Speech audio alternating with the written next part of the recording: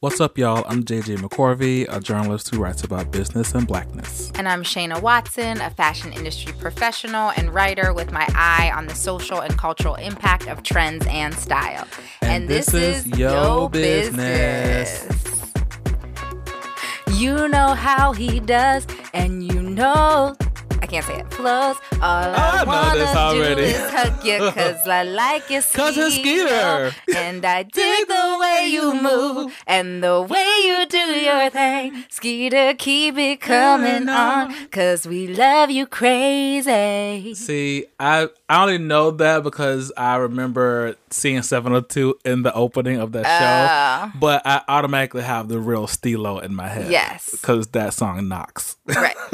Like forever and always. So funny enough, I was going to do a different one today, but then I felt like I couldn't in good conscience because it's not a black sitcom. It just had two black accessories on it. Oh, accessories. What were you going to do? Different Strokes. And I wouldn't have known that. Oh, you didn't watch that? No. I mean, did you know about it, though, with Gary Coleman? I know Gary Coleman. Yeah. What you talking about, Willis. Yeah. But I definitely don't know the theme song. Now the world don't move to the beat of just one drum. So I liked Different Strokes growing up until I got a conscience. And then I was like, like this white man literally just went to a park and scooped up two black kids and like adopted them. Was that what happened? That was the premise of Mr. Drummond. He just like saw these black kids, and I guess he went through the proper channels, but I don't think we really knew. I hope so. But then it was just so white savior. And that's why I was like, I can't. Well, I mean, given the current slate of movies coming out, right? we would like fit maybe right in Taraji today. P. Taraji P. could be the new Gary Coleman. Right. I hate that movie so hard. But you love Green Book. Why? I'm sorry, I have to, because you did. I did. I enjoyed Green Book as a feel-good movie, but I did not know when I saw it that it was supposed to be based on a true story. And that changed everything. And then once I knew it was based on a true story, and then once I knew that they didn't consult the black guy's family, once I knew it was written from the perspective, I didn't know any of that. I went and saw it, and it felt like a non-trash movie. But then once you know more, then you know more. Yeah. So... knowledge ruins everything. It does. And so, but that Taraji movie where she's speaking in basically the Jim Crowiest of accents, and then they become friends in the end. I'm just tired of it. Hello. Hi. We missed you guys last week. I love the bonus bits because Justin had so much to share, but we're happy to be back. Yeah, me too. I missed this. Yeah. This brings me life every week. I know. All right, let's dive in. So we did not talk about Nipsey Hussle. Yeah. Who was shot and killed recently. His funeral, the memorial service, was actually this past week. And I'm sure our listeners probably know that Nipsey was a rapper. He was very well known in the community, and he dated Lauren London. They have a child together. And he also was very entrepreneurial. He did a lot for the community as far as teaching people STEM skills, and he also founded an investment fund for creating affordable housing in different cities, which I didn't know. And he actually got shot out in front of one of his retail stores, which was terrible.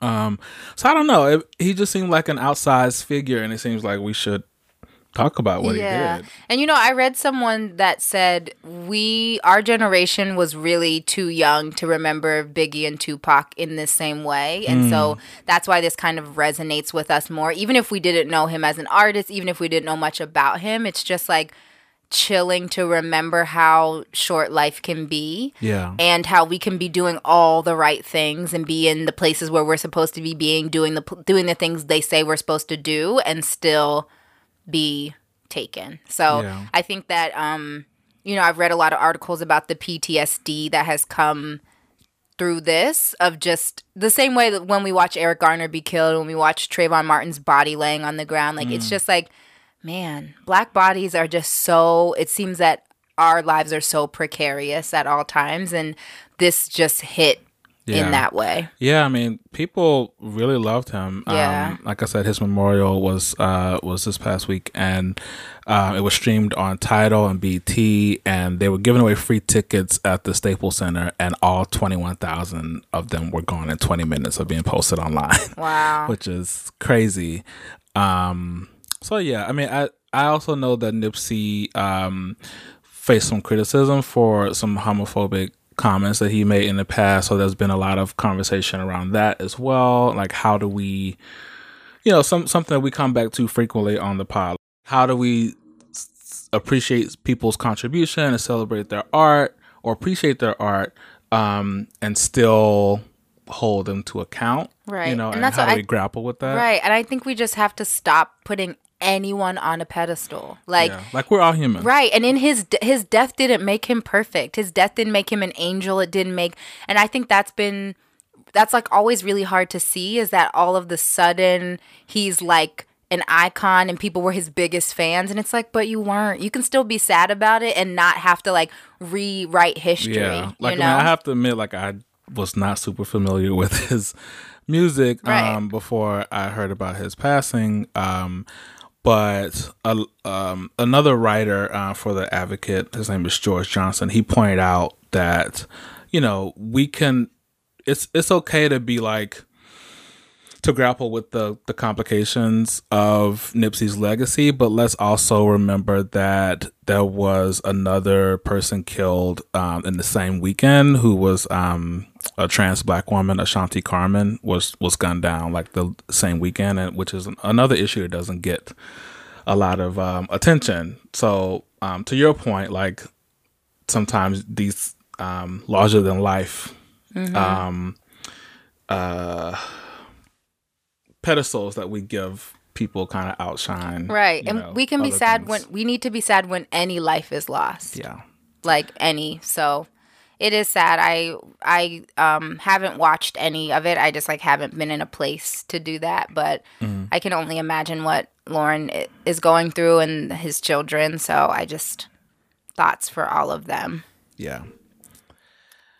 What else has been going on? So Disney made an announcement recently, and I have mixed feelings. Disney himself was an awful human being. Disney was very homophobic. Walt Disney was very homophobic, very racist. I've read that Mickey Mouse had a lot of roots in minstrel shows and blackface, and so it's just the sexism that comes through in Disney movies. It's just a tough company to want to stand behind. Yeah.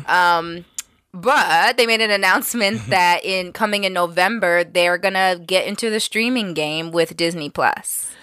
Yeah, I mean, I feel like this announcement was coming for a while. So I wasn't necessarily shocked by it. What I was shocked by was the very, very aggressive pricing. Like, it's $7 a month. It's gonna go up. Remember, how much was Netflix when we all first got Netflix? It was like $5.99. Exactly, it was cheap, and now Netflix is like, oh, I'm sorry, $20. How much is Netflix now? Like $13 a month. It is. Yeah, it's crazy. It's gone up. Yeah. So yeah, we all start low in the beginning. Yeah, and we're a glutton for content and punishment apparently. So we just we'll pay. Stay subscribers. We'll pay wherever. But speaking of Netflix, like their stock dropped like 4% per share after the announcement, which was interesting to me given that they had just raised their prices. Right. But they also just released a Beyonce trailer, so it's like maybe they get to do whatever they want now. Right. Because like, are we gonna? She's the bomb. Right? Are we gonna stop Netflix before Homecoming comes out? Right. No, exactly. Never. I admittedly am very much looking forward to it. Duh. I loved that Coachella performance, and I just know it's gonna be like. I personally went to an HBCU, and I'm just imagining like the conversations that she was having with folks, But she didn't. How do you feel about? Let's talk about that. Okay. Because like I just brought that up to friends recently that like, is HBCU culture all of ours? It's interesting. Because she didn't even go to college. She did. None of them did. Destiny's Child. Like they basically didn't do all of high school. Right. Like, I remember I was a Destiny Child stan. I had posters on my wall and stuff. My dad walking by my room like, son? You're like, I'm in love with them. Right, they're my girlfriends. Yes. Yeah, right. Little JJ. But, yeah, so the thing about them is they were into I remember like the Bugaboo video. Do you remember where like, they were marching on the field? True. They were like the majorettes or whatever. Yeah, So they've always been. Yeah. And I mean, she is from Houston. Yeah. So that's like a big cultural thing, whether you go to the schools or not. So, okay. I feel a little better about that. Yeah. Then. And to me, like Beyonce has never been like not black. You know, like not steeped herself in like black culture. So I hesitate to say you have no business like pulling from HBCU culture. Even the way she dances. Like I remember when the Single Ladies video came out, and I was like, I know those girls. Like that choreography came straight from like marching band. And then like the majorettes. Bootylicious video where they had like diamonds on their teeth and like yeah, that's true. But also like being part of a Greek letter organization, a historically black Greek letter organization. It's also just like, but you're doing that and you're not in that. It's just like a hard barrier. But I mean, it is all of ours. So yeah, I feel. Yeah, I mean, I don't know if she could rewind time and go back and get her HBCU degree or like join the Delta. Right. I mean, she could join Delta now. Beyonce. You just want to be able to call Beyonce your line sister, whatever. Beyonce, if you want to be. Well, the other thing that I'm curious about, so Netflix has Beyonce, right? And they recently brought on Shonda Rhimes to create content. And Channing Dungey, who is it Dungey or Dungy? I can't remember, but she was like over programming at ABC, and Netflix hired her away. Oh, okay. I mean, and Netflix has so much black content. Yeah, with Dear White People. And... But all the streaming services do, right? So HBO, has Insecure, obviously, which I know is streamed a lot. Apple TV announced Oprah and Octavia Spencer as content creators. And then Amazon just put out Guava Island last night. The one with Donald Glover, that's out now. Yeah, it came out right after his Coachella performance. Oh, we should watch it. Yeah, I really want to see it. So yeah, people are hopping on the black content train. You think Disney's gonna do it? I don't. I mean, they can like. Maybe they'll give us another Princess in the Frog. I was about to say that they can promote Princess Tiana, because that's all we get, and maybe Mulan. Right.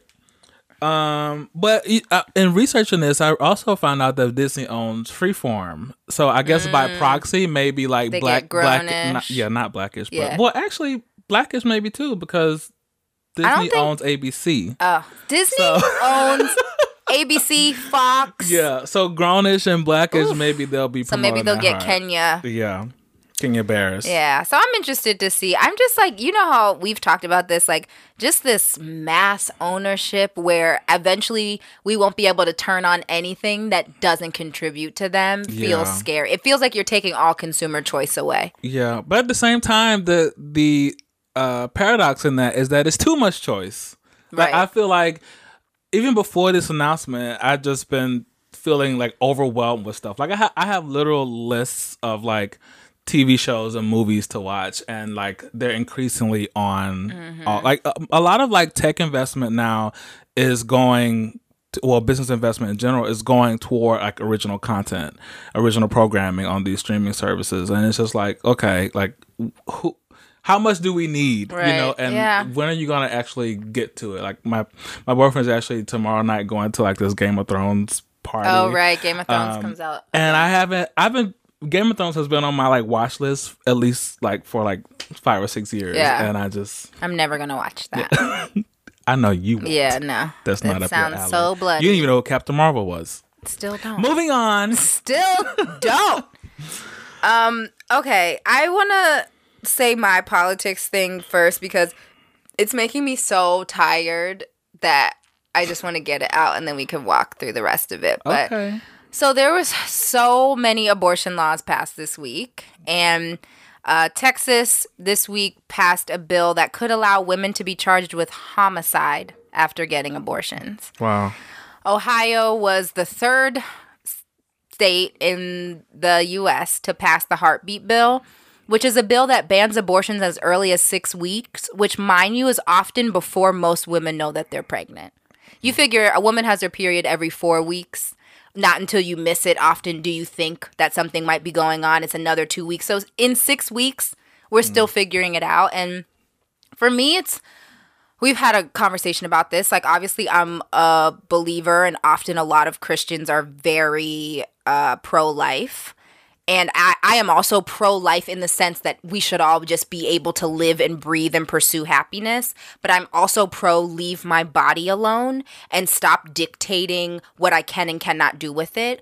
And the same people that are fighting about a heartbeat in a fetus are allowing children from Mexico to be living in cages, and God knows what else is happening to them in concentration camps. Right. And so it's like, whose life are you really concerned about? You're not concerned about life. You're concerned about controlling my body. Whatever I want to do with it is none of your business. Yeah. Like, these white men making these decisions, and white women, I'm sure, are taking this very personally when it has nothing to do with them. It's scary times. It's very scary. We joke a lot about, like, Handmaid's Tale. No, but this is how it starts. Seriously. In the beginning of Handmaid's Tale, they say that this has been happening. Yeah. And, like, the pro-life Bible-toting has taken over and does all this in the name of morality when it's not about morality at all. Well, the other thing that you're making me remember is less than a month ago, like, Trump stripped more funding from Planned Parenthood. Yeah. I think I mentioned this to you. I said it in the text. And the gag order. Yeah, it's like you can't even mention. Doctors can't even tell you where to go. Which I say, same way, you know, I didn't learn sex education in my Christian high school and people still had sex. So just because you take the education and the resources away is not going to stop it. And the fact that we refuse to understand that some women get abortions to save their life. We are ignoring all the nuances of why women have to make this very difficult choice. It's difficult. Like, no one is smiling going to the abortion clinic. Right. It's painful. It's expensive. The guilt that comes in afterwards, even if you feel like it was the right choice. And so it's just like, you putting a law on it is not going to remove the fact that all of these outside factors are happening. And then how about you make rape a little less appealing, because then that takes up, you know what I mean? It's just like, I hate it. And then, as usual, when these kinds of laws get enacted or policy gets enacted, like, the people who suffer most are, like, Black and brown people. Duh. And so, like, if a woman can't go to Planned Parenthood, you know, where she gets other resources too, then you find another way, and then you die of sepsis, or you know what I mean? It's just, it's very, I feel very worked up about it. And abortion is never something I've had to think about or deal with in my life, but it feels very personal in the sense that I have a body that could produce a child, and I also have a body that is in constant danger and fear of being violated and having my rights taken away to do what I want to do with my own body.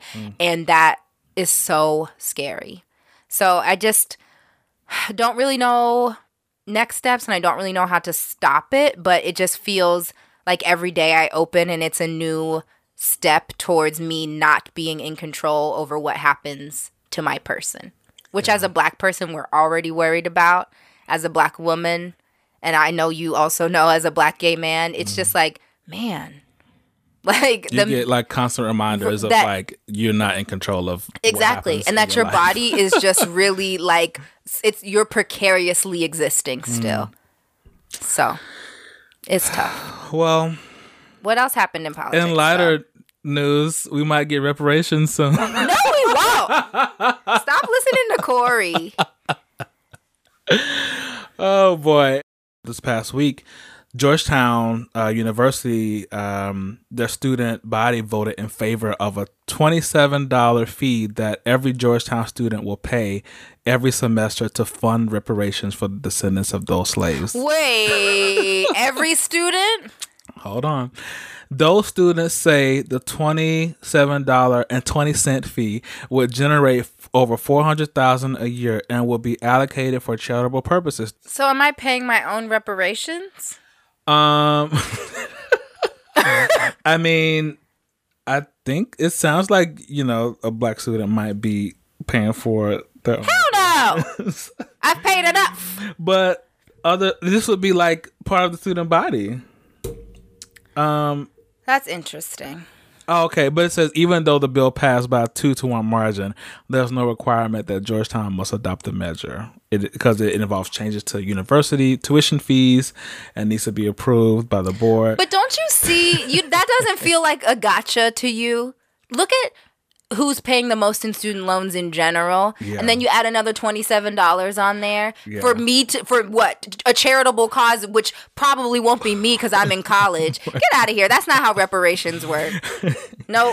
Yeah, and I should have mentioned that the reason that this even came up is because it's referencing the sale of the 272 slaves that funded Georgetown's creation. Okay. So it's a little kitschy historical connection, not. But I mean, they don't say that it won't pass. It passed, but they won't say that the school itself won't adopt it. Well, maybe Rosario Dawson's boyfriend will come and work hand in hand with them. By Rosario Dawson's boyfriend, you mean Cory Booker? I love doing that. I know you do. I just think it's with patriarchy. I just got to kick you one time. Right. Why?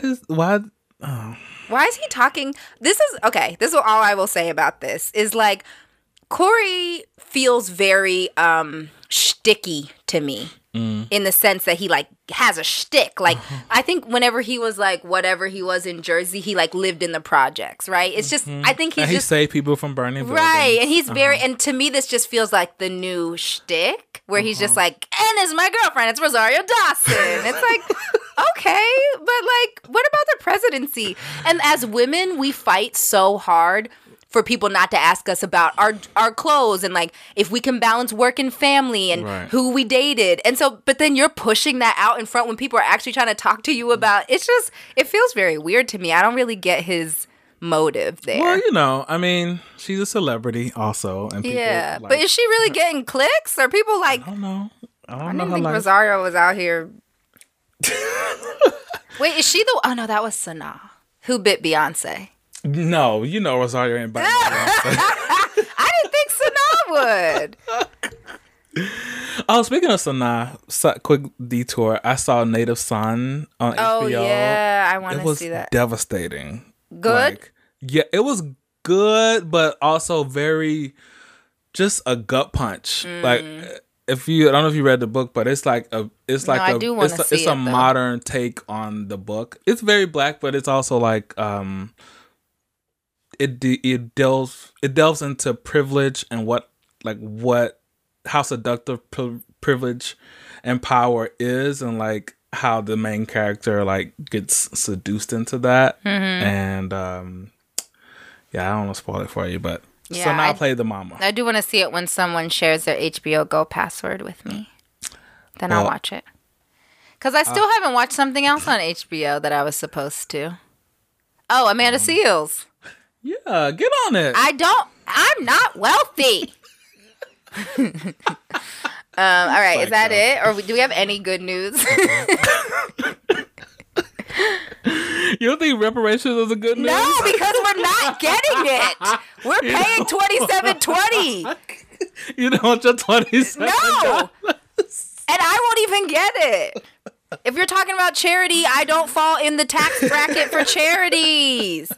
When I actually get something, and then I'm just really skeptical on what I'm going to have to prove. Y'all already have my ancestry DNA. What am I going to have to prove? Do I need to know my slave great-great-great's name? It's just, I'm not holding my breath for it. Yeah. Well, some good news. Serena Williams is partnering with Bumble. The dating app? The dating app. Oh. To invest in black businesswomen. I thought that was a cool story. So Bumble, because I feel like there's a lot of white people on Bumble. Exactly. So through the partnership, Williams will be, this is from moguldom.com. Through the partnership, Williams will be actively working to help businesses founded by women of color receive investments they need to grow. And it's called the Bumble Fund. That is cool. Yeah. Go ahead, cool. Serena. Our guest today is awesome, and that's why we need her, right? Because she really is a professional development and career transition advisor. And so if the workforce is changing, that means the way that we go about getting work and shaping our career needs to change too. So she has so many helpful tips. Like, she's helped us both so much. So come on back, guys. Okay, so today we have Jocelyn Walters, who is the founder of A New Advisory. So A New Advisory focuses on professional development, thought leadership content, growth execution, diversity and inclusion talent strategies, and career transition guidance. So basically, whatever your company or you as a person needs to know to like move up, secure the bag, figure out the best way to get the best talent, A New Advisory and Jocelyn will get you there. Can we just start by like just running some of the lists of things that Jocelyn has done yes. to like upgrade our own lives? Yes. Like, she got me eating. I mean, it didn't take, but she got me eating better. She's like... She got my hair in protective styles. I never did protective styles before I met Jocelyn. She's negotiated salaries. She's like helped us with our resumes. Yes. And she'll like do all this stuff out of her own time just as a great friend. So we love you, Joss. Welcome to the pod. Welcome. Love you guys too. Thanks so much for having me. Of course. Fun. No, this is like one of our, when we were brainstorming of like, who are our friends that really just have knowledge to share that we don't? You were like first on the list because these things that you have helped us with resume writing and negotiating and just like how to conduct yourself when you're trying to have a tough conversation is not common knowledge. So we're really excited for you to share that with us. Happy to. Okay, so I want to hop right in. So can you tell us how A New Advisory got started? Yeah, it's really a simple story. I think that everyone has some sort of talent or passion that they care about. I enjoyed helping people with certain career trajectories and these other things like making almond milk. But I really enjoyed seeing people do well in their career, and particularly working in the tech industry that is predominantly white and male. I found it so necessary to help especially people of color who are working in roles that may sort of underrepresent their ability. I felt passionate about giving them an opportunity as much as I could to help them get to a place where they're both being paid and recognized for their talents appropriately and on par with their white counterparts. Right. And so it really wasn't that I was trying to start a company. I could tell you I was not necessarily interested in being an entrepreneur. As you pointed out, I just like doing this. It just so happened that I found myself in between gigs and I was like, well, I guess I might as well do this as a side hustle. And you talked about working in tech. So can you kind of also explain how that corporate life contributed to you wanting to start your own advisory firm? Yeah, what ended up happening is I left a company and a person I was coaching and helping at that company called me and said, you're leaving, but I still need your help to do my job that they're paying me to do. Girl. At the same company. Yes, in the same job I just left. And oh gosh, you're a better person than me. I'd be like, good luck, bye. At first I was like, I don't mind helping you. I'll help you for free. She was the one that was actually insisting on paying me. And I was like, you know what? I don't even know what to charge. All of the questions that every entrepreneur I think has. Like, the value of something that comes out of you organically, it's hard to put a dollar on that. True. So we settled on a number. I'm glad we did because it was a lot more work than I thought it was going to be. But she's still a client to this day, and it's been at least 2 years, and she's still a client to this day. She's also introduced me to new things I could be doing by the questions she was asking me, new things I could be doing for my own business. Yeah.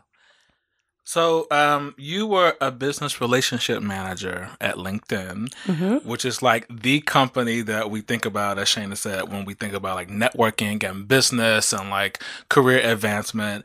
Do you have any takeaways for us on managing business relationships from your role there? And also, like, what did you learn at LinkedIn that you have incorporated along the way with the New Advisory?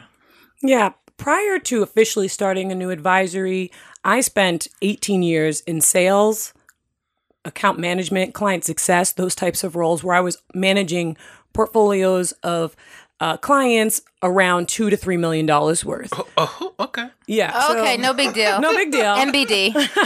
And I had to upgrade them and sell them on more stuff.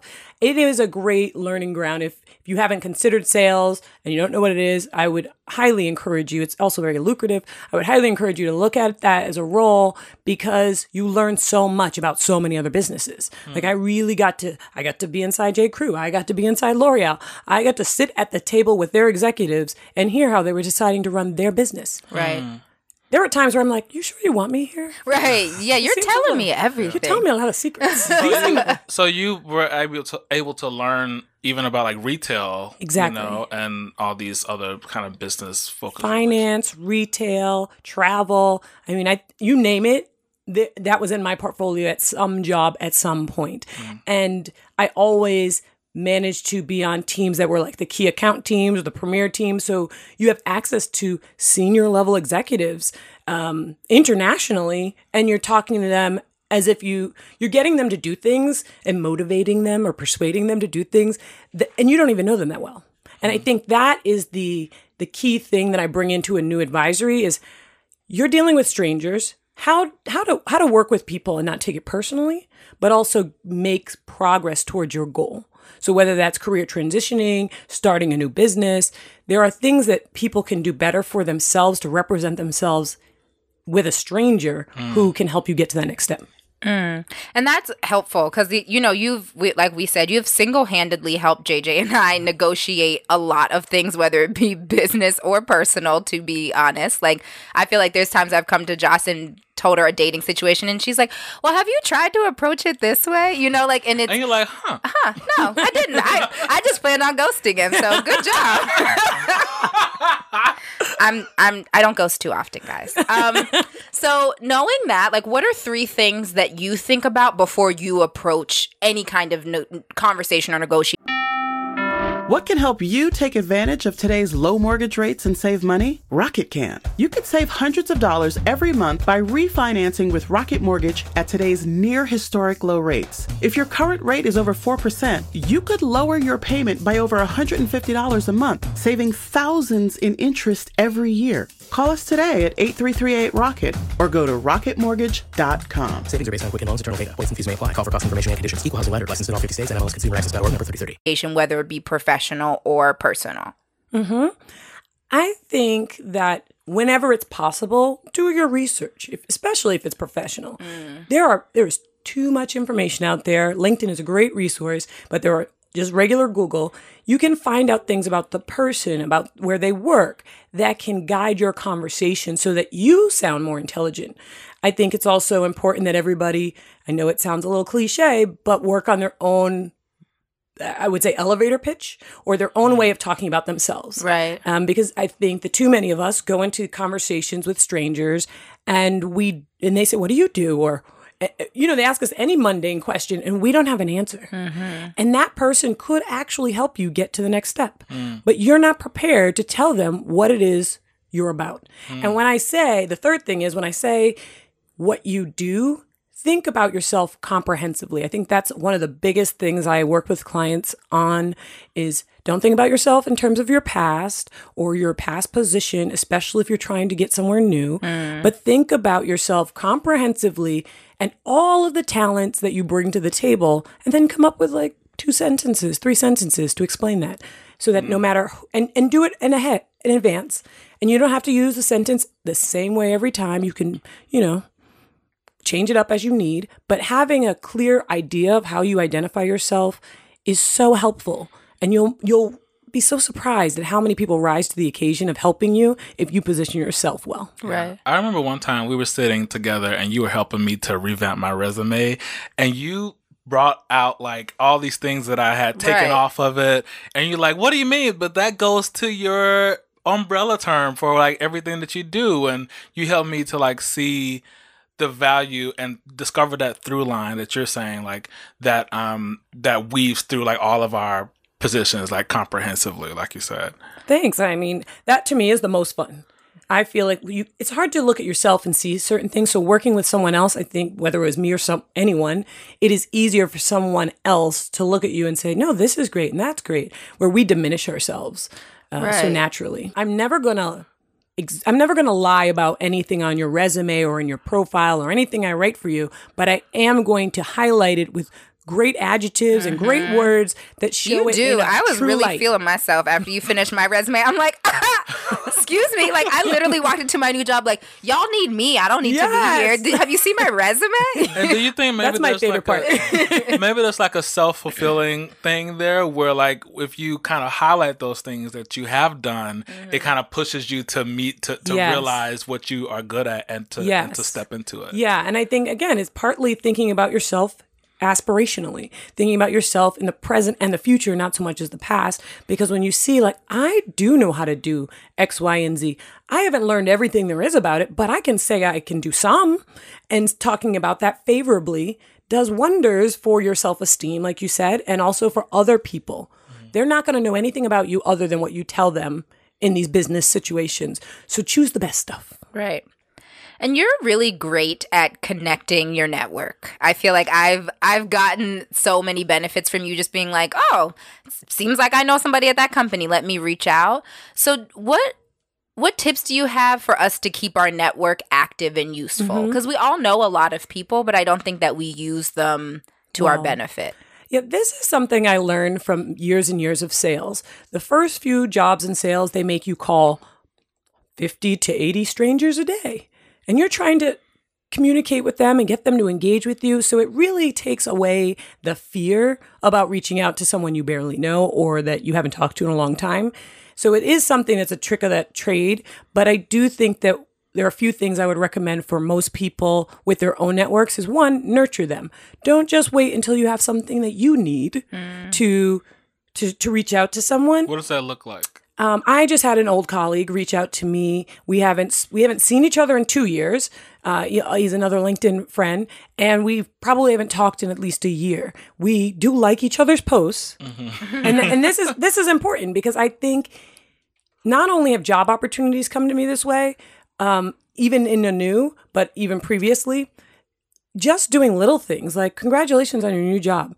Try not to sound like the auto message because now they have all these auto messages built in. Try to be a little different, but I celebrate other people. I think that's a great and easy and a feel-good way to keep your network warm. Celebrate other people's success.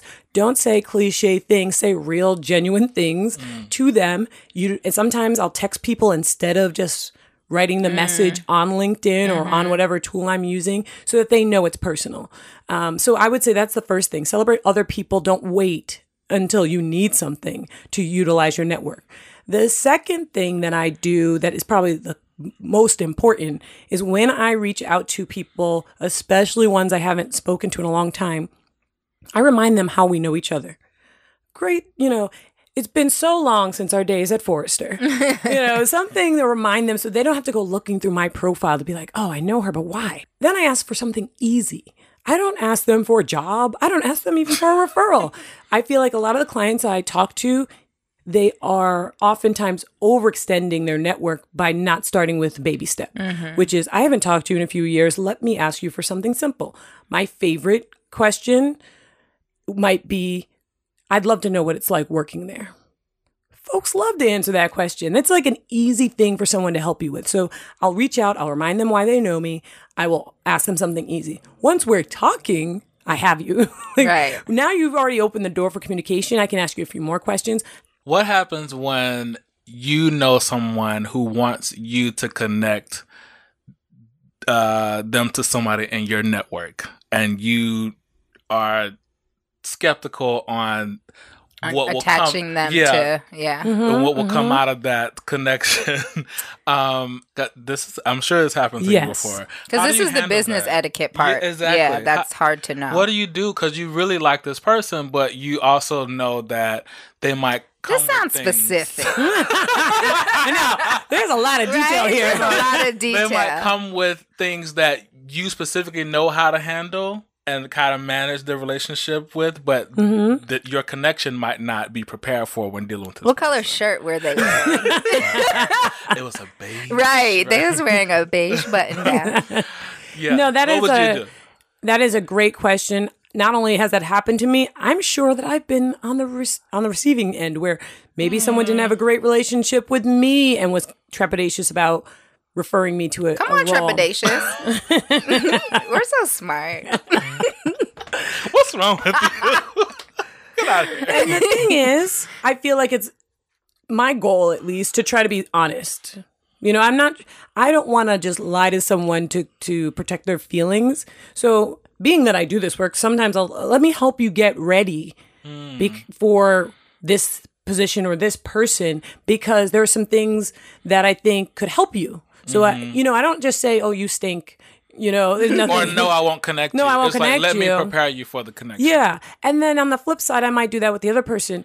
I read a lot about diversity and talent hiring and all these things that are changing the face of how we bring talent in.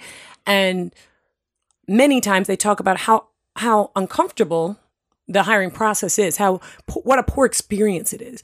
And so what I'm trying to do is, and they also, one other thing they talk about is that someone who's not a good fit for one job might be a great fit for another job. And that's been true in my career. So I don't want to project that you're going to be bad at your job because I know certain things about your personality, if I could at least set you up to shine on your own. So I'll do what I can to set you up to shine on your own. And I will, if I need to, I will let the other person know at least a little bit, but not enough to shoot down your chances. Yeah. Because I do think that that could be the place that grows you. And I don't want to make the decision that you shouldn't be there. Yeah. So, and then one more question, speaking of like business etiquette, I do remember another time fairly recently where I had to turn down an opportunity and I kind of panicked a little bit because I like the people, like they seemed nice, but the opportunity just wasn't for me. And that was also, I felt some things that they could learn from the situation. And I came directly to you and like you helped me to like figure out what I wanted to say and what I wanted to get from this interaction with this entity. So thank you for that, first of all. And secondly, you handled that situation so gracefully on your own. I barely did anything. No, you did a lot. You basically drafted my email, but so what? I guess because one thing that we like to do on your business is have people come away with takeaways, right? So when it comes to like digital correspondence, what are like a few takeaways that you would leave our listeners with as far as like things to be mindful of when handling tricky or like tough topics over email or text? The first thing that I think everyone should know by now, but it seems they don't, is don't push send. Write it. Hold on to it for a day if you need to. Let someone else read it. That's a word. Seriously, I don't understand people. Even with literally everything. Twitter, like, don't everything. push send. Yeah. You can write it. Like, if you need to get it out, sometimes that's enough to help you realize, okay, now my feelings are outside of me. I can go back and write something a little more sensible. People be losing their minds when it comes to go digital. crazy. Like, what? Like, they spill Okay everything. to say to me? Yeah. Because they feel protected by the screen. Right. And that's the deception of the whole thing. So, yes, the first thing is write down what you're going to say. Maybe don't put the address in there so you don't accidentally send it, but just write it down. And if you need to, like you did, ask someone else who's not emotionally attached. So that's the second thing. Ask someone else who's not emotionally attached to your situation to read it. And then the third thing I would say is if you're aspiring to be a kind person in life, like a life goal, gentle and kind, then go back through your email and say, is this as nice as I can be while still being assertive? Or ask a nice person. That's what I do. You're That's clever. I asked Jocelyn because she's like just a little calmer and kinder. And then she's like, well, maybe instead of the first thing, like maybe instead of like approaching it this way, you can like bring it back a little bit. So, and I do not want people to be doormats. That's not my goal with the being nice. And in fact, I had a recent situation where I was on a group thread and someone lit me up on this thread. And I took it offline. I took it separate. I took the email, forwarded it back to this person, but only with 1 or 2 people on instead of the 6. And then I did what we used to call nice, nasty emails, where it's all nice words, but I'm being like, maybe I should take a step back. So searching for a job is awful. Like, it feels awful. It feels so daunting, especially if you are cold applying, and it just feels like you're like throwing your resume off a rooftop and it's just going wherever. Not a rooftop. Yeah, like that's when I was job hunting. It just felt like I was the rooftop and then the ground was into all a paper garbage. airplane. Exactly, and you're just like, I hope you like message in a bottle. Like, I hope somebody finds this. So, what is something I can do to make my job hunt more effective? Mm-hmm. I love talking about this. I learned a lot working at LinkedIn about how recruiters experience what you're talking about. Mm-hmm. And I realize we're like ships passing in the night. So one, I do not apply the same method to every job. I often tell people I approach it like we approach maybe applying to college, where you have your reach schools and then you have everything else. Pick a few companies that you really want to work for and put a different type of effort on that. And then the other ones, you can just push send those in through the ATS system, which is the applicant tracking system.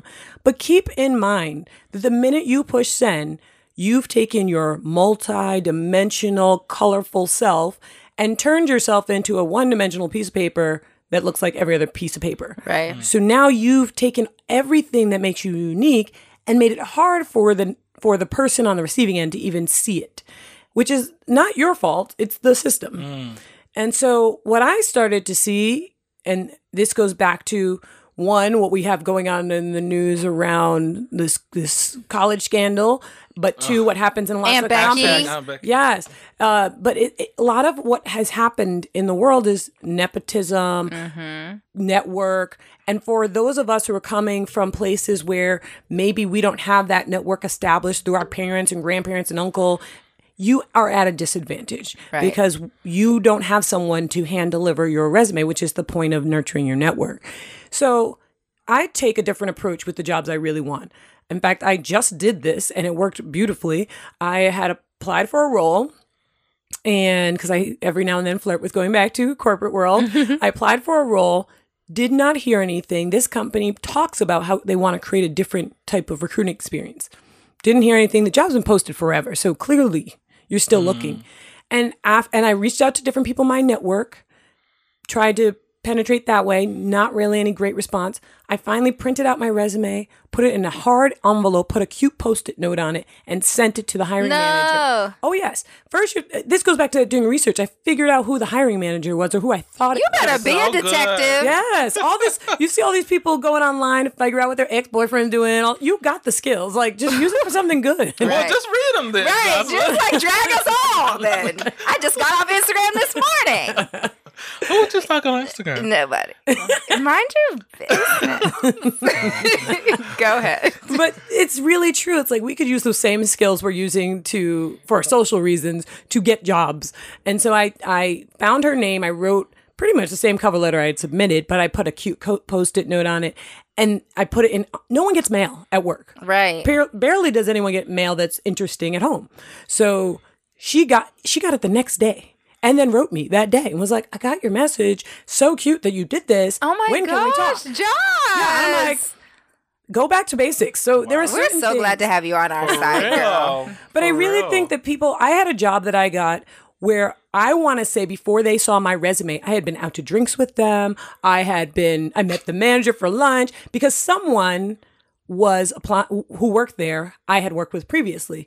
And the reason he went out of his way was because there is a hiring referral bonus. Right. He told me later, he was like, oh, I've made like a couple grand referring people. Yeah. Now, we had a great working relationship, so he didn't mind, but those are the reasons why you have to do a little bit different than just applying online. Like you mentioned, throwing resumes off a roof. Right. You can do that for some jobs. That's just It's so really true. funny. Because it is. Like, you're like, Yeah, paper they all airplanes. just like fall down and people are walking over A them. resume cannon. Yeah, that's what it feels like. Especially when you don't hear back from anyone. You're like, okay. No, it is degrading and it's depressing. And I think many people, that is one of the reasons they end up in jobs that are below their ability because they go for the easy thing they can get an easy yes for. I had one more, and then we have to let you go soon. But so you also like will snatch a resume and like clean it up so well. So I was hoping that we could get you to give us like 1 or 2 things that you see on resumes that make you cringe,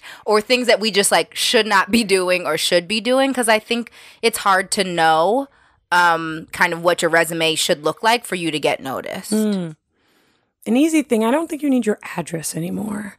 I know we deal a lot with bias, and so I've had some clients who actually use their middle name and different things to try to avoid taking the short route to the trash can, because it's real.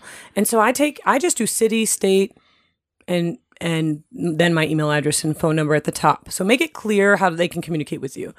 I would also say, don't go too far, unless you're actually in the creative industry. Don't go too far to make your resume into some artwork, because you're making it hard they only spend 4 to 6 minutes reading your resume. I'm sorry, 4 to 6 seconds. Let me correct myself. 4 to 6 seconds. Yeah, which is no time. So if you've put things in new places that aren't normal for a resume, you are wasting your 4 to 6 seconds.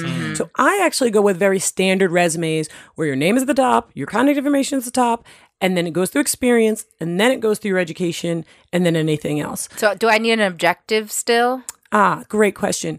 I don't necessarily write an objective in the sense of here's what I'm trying to do or what I'm after, but I do write a statement about myself or what I bring to the table. Because if you read nothing else, I want you to look at my resume and quickly know what I'm about. And then, sorry, one last thing. Thank you notes. Thank you emails. Like, are those a must? Should I send a card? Is an email okay? Like, what's the etiquette around that? An email is okay, and I would say an email is a must. You never know that where this person and you may interact in the future. You might come back around and meet them at a future job. So it's just good etiquette and it's good best practice. It doesn't have to be long. I prefer, especially if I've had an in-person interview, to mention something they said. I think we did this. Like, mention one thing they said. Because if you show that you care and you're still in the running, that could put you over the top. Right. Written cards are great. Maybe not for everybody, but they're great. If you can go that extra step, I mostly look at it as a prompt thing. I want someone to get a thank you note from me within the hours or at least the same day that I met with them. Well, thanks for helping us. Yes, I know. You're so great. And this is everyone to do well. Really helpful stuff. And we know you have to run, but we appreciate you so much for coming in today. And we love you very much. Love you. Thank you, Joss. You're welcome. Thank you for having me. Bye. Of course. Bye. Jocelyn is so humble, but also has like so many gems to drop. Like, if I had all those gems, you would know it. I would be like, boom, like every time I would said just walk around with a list of them. Exactly. But she's just like, guys, no, like, this is nothing big. My favorite part was when she read us all and she said, if you got time to go look up somebody on Instagram or Facebook or wherever, you got time to research before you go on a job interview. I loved it. Yep. So that was good. All right. Now it's time for our last segment. It's our LLC, which stands for Learned, Loved, or Canceled. And it's where we just like give a wrap up of our week of something that we learned, loved, or canceled. So I will go first. I am loving and learning Turks and Caicos. Yeah. Is that why you're all golden brown today? Wait, can I just interrupt your LLC for a second to tell? Not if it's going to be to shade me. I had to tell y'all the text message I woke up to this morning. First of all, this girl, she sends me a message and I say, cool. And then she responds with a a brown-skinned thumbs up. Yeah. You are not. That is the emoji that I use. Well, and I don't care how much you tan in Turks and Caicos. I got tan. You are not dark as me. I moved up an emoji scale. Well, take it up with the Unicode Consortium or whoever they are who makes the because I can't use the old one anymore. You'll be back to the old one in like a week.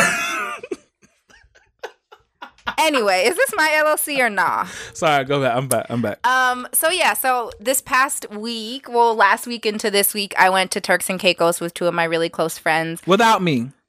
Yes. I wasn't one of the close friends. He wasn't. But it was my first time there, and I will tell you that going to a place where the local population is 90% Black is like I felt this way in Jamaica. I'm gonna say it. I felt this way in Jamaica. That is like what I want my heaven. I feel like to be. You say this every. I do. I love it. It was so nice and welcoming to like get off. And there's always nuances because unfortunately a lot of those are very poor places and like that is hard. But just stepping off the plane, and I didn't see not a person that wasn't Black that didn't also get off the plane. And it just was like, everybody was like, as soon as you get off the plane, I don't know if they say this to white people, but they said it to us. They say, welcome home. And that just like touched. I just felt, I did feel very at home. Like everyone was so nice. And then I think a lot of the tourists were white because Turks and Caicos is a very expensive island. So I also just think that like they were, whenever they do see Black Americans come, they're like very like, everybody wanted to talk to us and find out like what we do and what we're into and like what being Black in the States is like, because they, we met a guy there that used the phrase that when America gets a cold, Turks and Caicos get sick, right? It's like they are really emulating what the States are doing, and when we go through a recession they get hit extra hard, and when we have a surplus they benefit from it. So that was just really awesome. And one of our last full days there, we took a tour of a cotton plantation, and that for me was just like, damn, like Black everywhere. Like slavery is a through line of Black people everywhere. And the saddest part is, so Turks and Caicos is a British territory, and they were part of the Bahamas, and then the Bahamas went independent, and then Turks kind of, it seems like a murky history, but a lot of what they even know about their slave history is just what they've learned from the Bahamas, who have learned it from the British.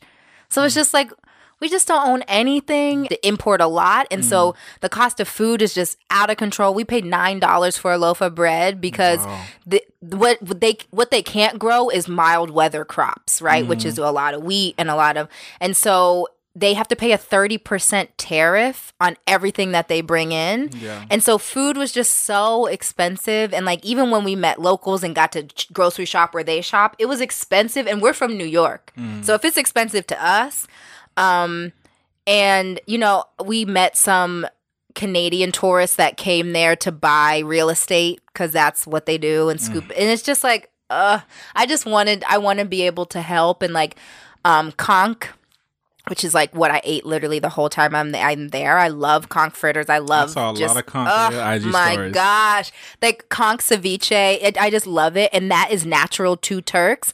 But it's been so stripped that they estimate in 2 or 3 generations that their kids won't even know what conch is. What do you mean stripped? Because we just love to rape and pillage a land. And so that's a resource that was always unique to them. But now they're selling it off in such mass to try to make money, or people are coming and poaching it. Yeah. And so it's just like, it's to see all the Blackness I loved. And everyone was so nice and warm and welcoming. But then we saw Black Americans and we didn't speak to each other. So it's just like America did a damn number on us. But that was really my loved. I want to go back. I'm like still very like bummed to be home, but it was beautiful. And I like want to take my mom back. Like it's a very small island. So everyone was very welcoming. It felt very familial. So that was just my loved this week. I'm still on a very much vacay high. Cool. Yeah. Well, you look great. Thank and you. I'm not salty at all. What about you? What's your LLCs? So I just have a couple. I want to do my cancels first. So I have one quick cancel, which is more of like a sad cancel, which is that Johnson Publishing, which started Ebony and Jet magazines, filed for bankruptcy recently. But we saw that coming. We did, but here's the thing: they actually sold Jet and Ebony in 2016 to this Texas equity firm. So Jet and Ebony will still be around, so they won't be affected by the bankruptcy filing.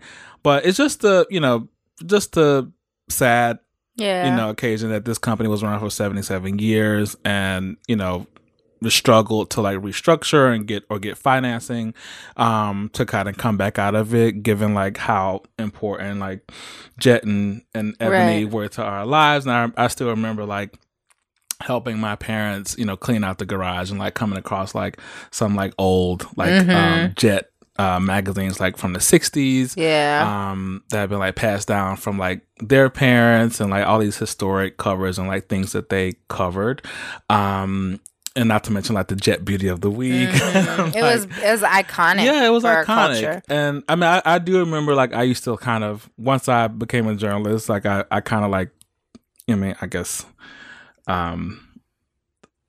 doesn't look so great on me now, but I remember kind of poking fun at Ebony's stories sometimes, because they at some point kind of did not rise to the level of which they had been previously. But even with that, like they were always iconic. So just want to shout out Johnson Publishing Company and cancel whatever factors led to them having to file bankruptcy. Yeah. My love is just something that just brought me joy. I was feeling kind of shitty, frankly, a few days ago, and then I woke up and was just scrolling through Twitter, and the amazing gift to Twitter that is Jack A. Harry of 227 fame tweeted something that just it just gave me so much throughout the entire day. So someone else tweeted, what's the most surreal encounter you've had with someone famous? And Jack A. Harry retweeted this to comment, and she said, Eartha Kitt slapped the fuck out of me. She thought I was sleeping with her boyfriend, which I was. But I didn't know he was taken. But I can imagine Eartha doing that. Like everything you've seen of her. But I also want to know, like, so Eartha has to be like at least 20, 30 years older than Jack A. But are you surprised that Eartha's baby, Eartha's little baby boyfriend was out here? Hold on, but then somebody else tweeted her. They said, I'm just shook at the fact that there's a man with enough juice to successfully holler at Jack A. Harry and Eartha Kitt. And then Jack A. commented on that. She said, he didn't just eat the groceries, he restocked the shelf. Get out of here, Jack A. You nasty.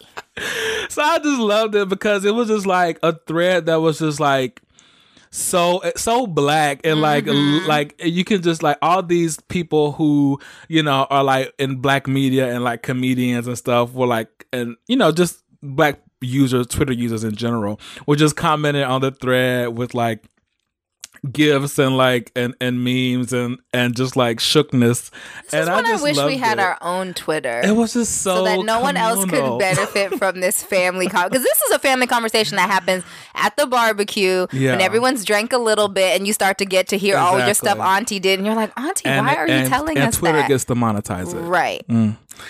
But I love that. I'm just happy. I'm just going to rest in the fact that it existed. Happened, yeah. It is favorited. Yeah, what a time to be alive. What a time to be alive. All right, that's it. I'm glad we're back. I'm glad, Thanks for holding it down while I was traveling. Well, I do what I can. Yeah, I appreciate you. All right, y'all. So this week, please check the show notes. So we want to be able to communicate with you. So we're going to put a link in the show notes to a survey where you can, number one, give us your email, because we would love to have that, to just be able to like give you the episode in your inbox, or communicate things out to you. But then we would also love to know what you guys want to hear. We want to hear from you. Like, we're not doing this just for us. We're doing this because we want to know, like, what are you out there business-wise, career-wise struggling with, and how can, like, I'm sure we have a friend that can help. Mm-hmm. So please check the show notes this week. Also in the show notes, please look at our Patreon page. We would love your support and helping us put this out every week. There are editing costs. There are, equipment costs and all that. And, we love doing this so much, but we also would appreciate any help at this point, because we don't have, ads at this point. We don't have sponsors or distributors. Maybe one day, but for now, hit up that Patreon. Yes, please. So you can find us at patreon.com/yourbusinesspod. Right. And there's also a link in the show notes for listener support. Yes. Any way you want to give. And follow us on Instagram and Twitter at YoBusinessPod. We'll be posting stuff there too. Yep. All right. Love you guys. Bye. Bye.